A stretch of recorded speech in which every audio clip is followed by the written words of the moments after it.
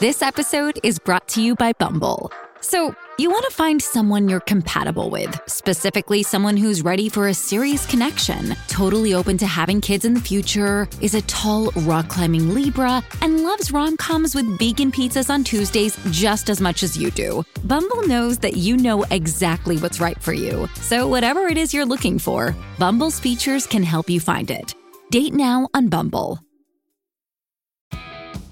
It's a new year and a new chance for you to make a fresh start with your compliance. For it, we're going to be bringing you a daily tip, strategy, or idea that you can use to improve your program.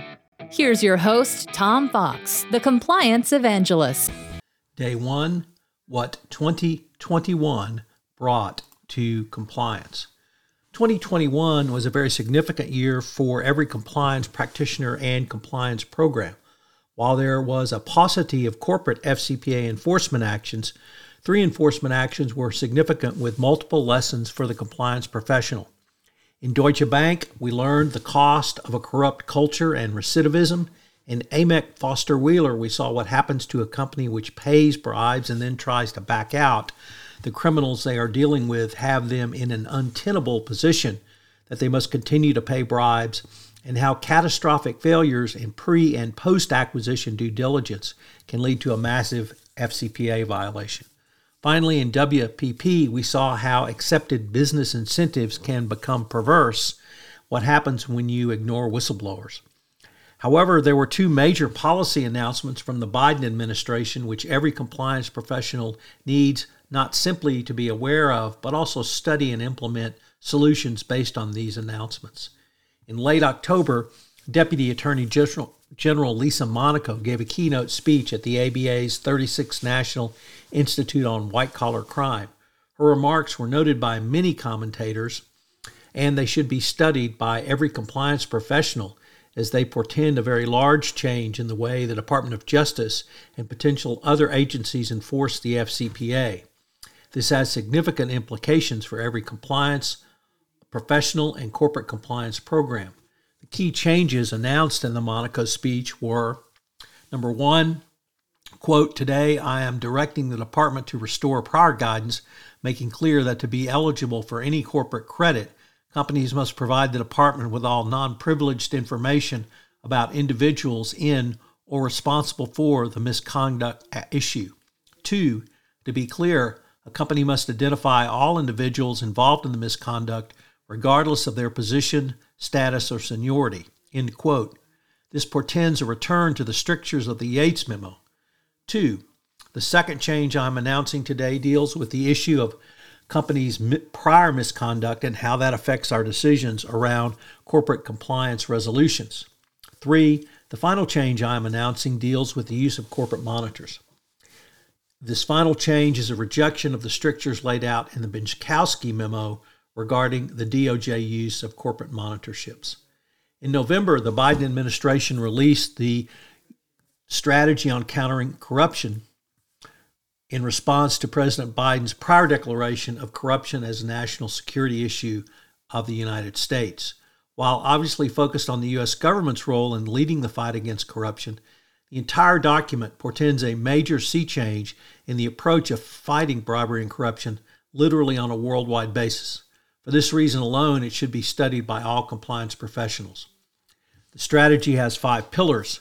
Pillar number 1 is modernizing, coordinating, and resourcing U.S. government efforts to fight corruption with 5 strategic objectives.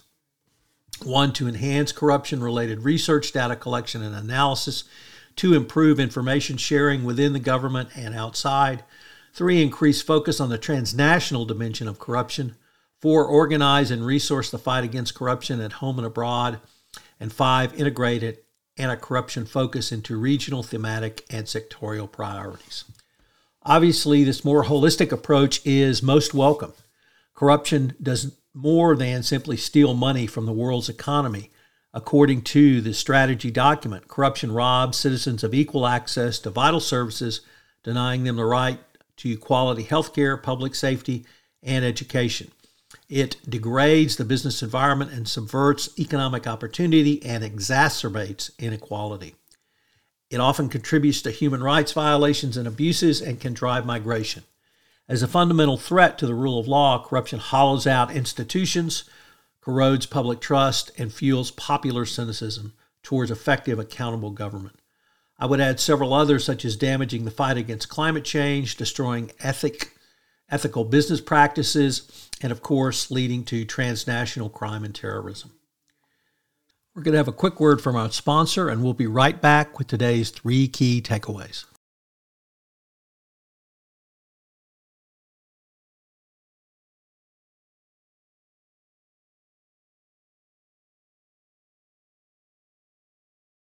So what are today's 3 key takeaways? Number 1, the release of the Biden administration's strategy on countering corruption is a significant development in the overall holistic U.S. government approach to fighting corruption. Obviously, declaring corruption as a national security issue elevates its importance to the government, and this document implementing some of these strategies really portends an explosion of resources which will be made available to the compliance professional. Number 2, Deputy Attorney General Lisa Monaco's speech refocused the DOJ's efforts on FCPA and other white-collar crime enforcement.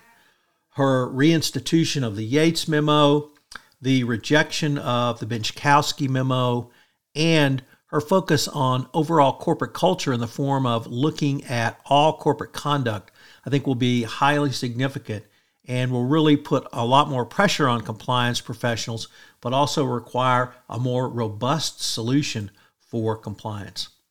Finally, even though we only had 3 FCPA enforcement actions, there were significant lessons for the compliance professional in these 3 FCPA enforcement actions. Deutsche Bank, Amec Foster Wheeler, and WPP provided multiple lessons learned for not only benchmarking your compliance program, but also testing to see if there were any gaps, and also refocusing your ability to talk to senior management about what happens in various scenarios if you're embroiled in not simply an FCPA investigation and enforcement action, but actually if you even start by paying bribes, because once you start paying bribes, you're really stuck with that going forward. I hope you will join me tomorrow for day 2 in 31 Days to a More Effective Compliance Program, where I take up continuous monitoring leading to continuous improvement. If you'd like information on any of the topics from this podcast series, please check out the Compliance Handbook 2nd edition available at lexisnexis.com/Fox. This is Tom Fox again.